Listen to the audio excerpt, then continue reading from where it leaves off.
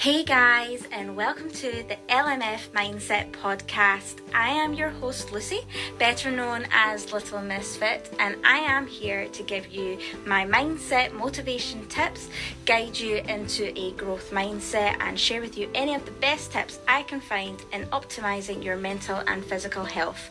Enjoy this episode, guys.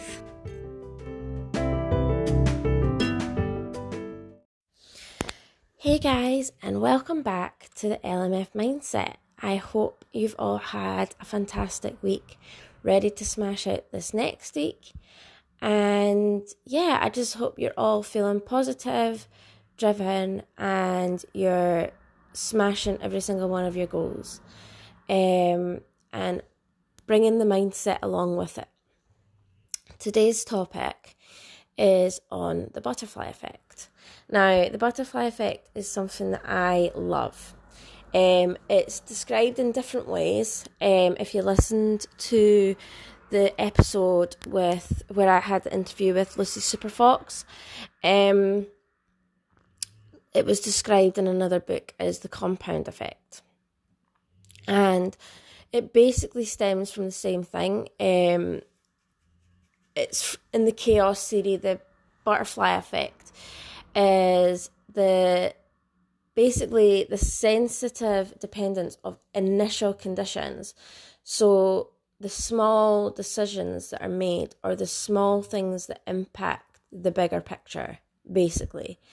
And the butterfly effect is derived from the metaphorical example of a tornado.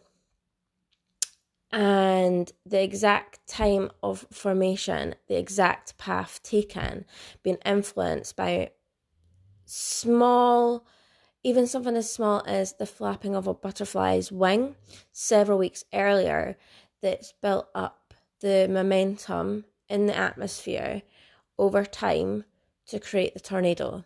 And that's where the name, the butterfly effect, comes from. And this is true in everything in life. The butterfly effect ultimately means the small things that are done over time that you probably don't even think of. The small things that seem completely insignificant, but everything is significant. Everything. Especially for athletes and for anybody who's trying to achieve a massive goal.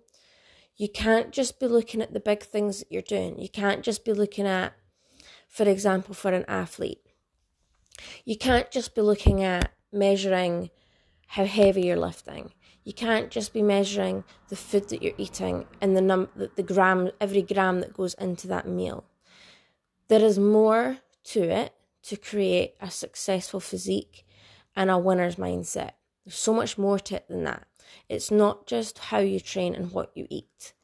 It's all the little things that seem totally insignificant that ultimately add up in the end. And it's the little things that are going to set you apart from everybody else. And the same goes for anybody else who's trying to achieve any sort of successful goal, whether it's a promotion, whether it be in your relationships. You have to set yourself apart. So if we're going back to an athlete, because obviously this is an athlete's podcast, you can't just fixate on how you're training, what you're training, and what you're eating. So it's the attitude behind it, and all the other little choices that you're making, all the other little habits that you have that are going to determine your results. So for example, you could get up, you could have your first meal, you could have a quiet morning, and then you go to the gym an hour later, you go and do your cardio. You're feeling a little bit lethargic, but you get it done. When you're there, because you're feeling a little bit lethargic, once you get into it, you're fine, but you can't you don't enjoy cardio. So when you're doing it, you then get to that point that you've got a minute left. So you're like, a minute, what's a minute? And then you jump off the stairs or whatever you're doing, and then you head home. And you feel good that you've done everything. You feel you've ticked that box. You're drinking your water as you leave, or you're taking sips of water whilst you're training. Come home, maybe have another meal, go to work, whatever you do. And then you go back into the gym to train. You have your meal. Whatever you're doing at work, maybe you've had a rubbish day at work, or maybe you don't enjoy your job. You're just doing it to get through life and to get through everything else that you're doing. So you've got the stress of work, you've kind of put yourself into a bit of a slump while you're at work, but you're buzzing to get into the gym, you're buzzing to go and train. You get to the gym, you go and train, but you take that attitude into the gym with you.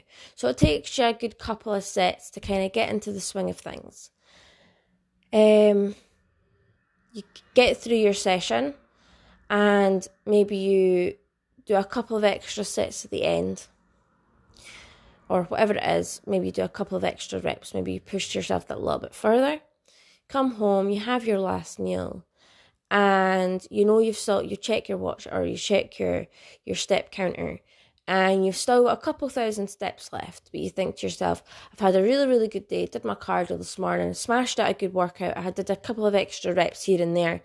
The couple thousand steps are going to be fine. I'm going to get myself a good night's sleep, and that's me.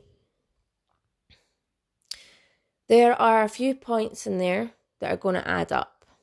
The first one and the main one, and I don't know if any of you will probably have slipped this, but your mindset throughout the day. It's the first thing that jumps out at me when I'm listening to this, is your mindset throughout the day.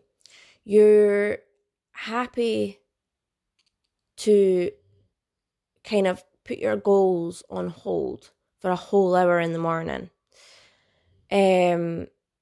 rather than going and getting at it. You're then lethargic when you're in your training.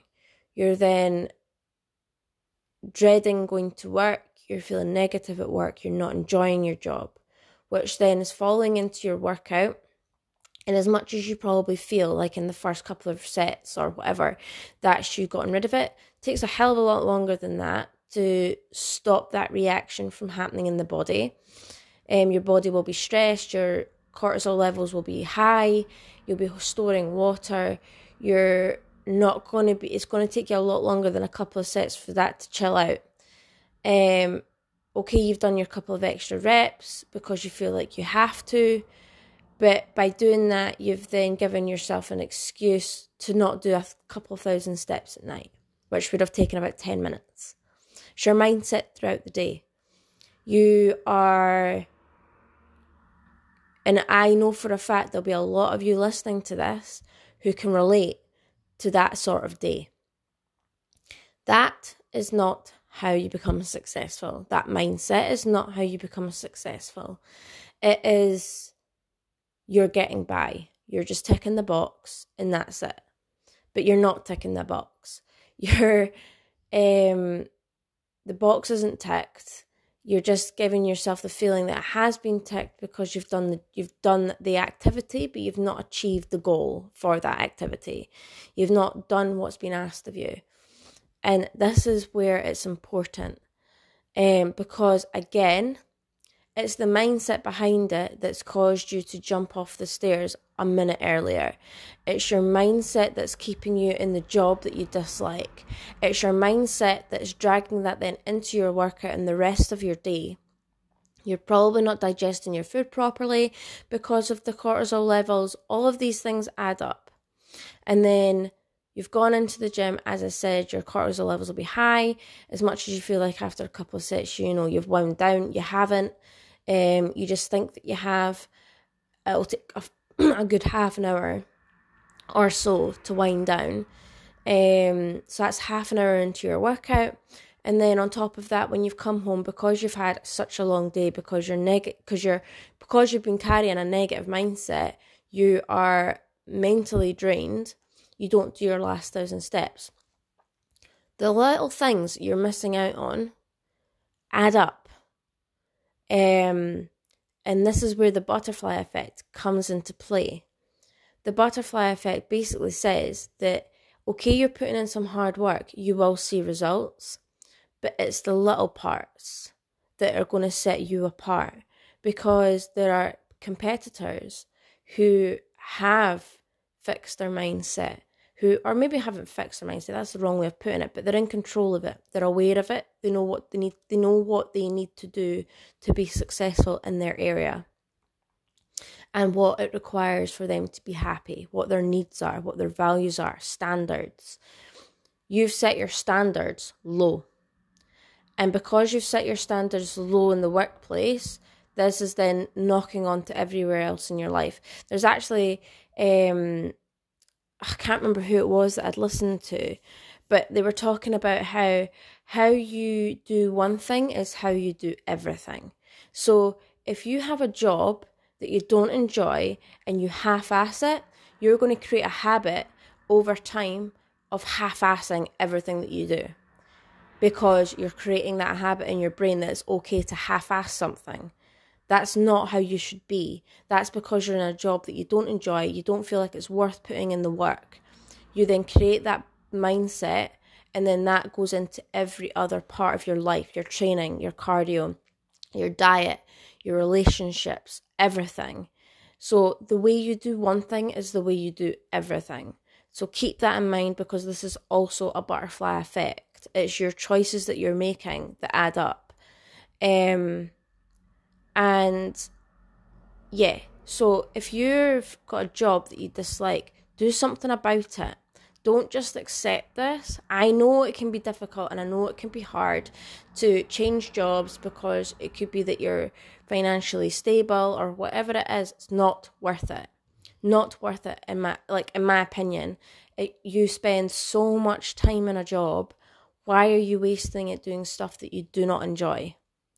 When you think about it, it's ridiculous. And the other thing is as well, as soon as you then put yourself into a job or an atmosphere, an environment that you are automatically a lot more passionate, you're a lot more driven, you're wanting to do well, that is then going to create that habit, and that's going to itch into every other part of your life, which is important.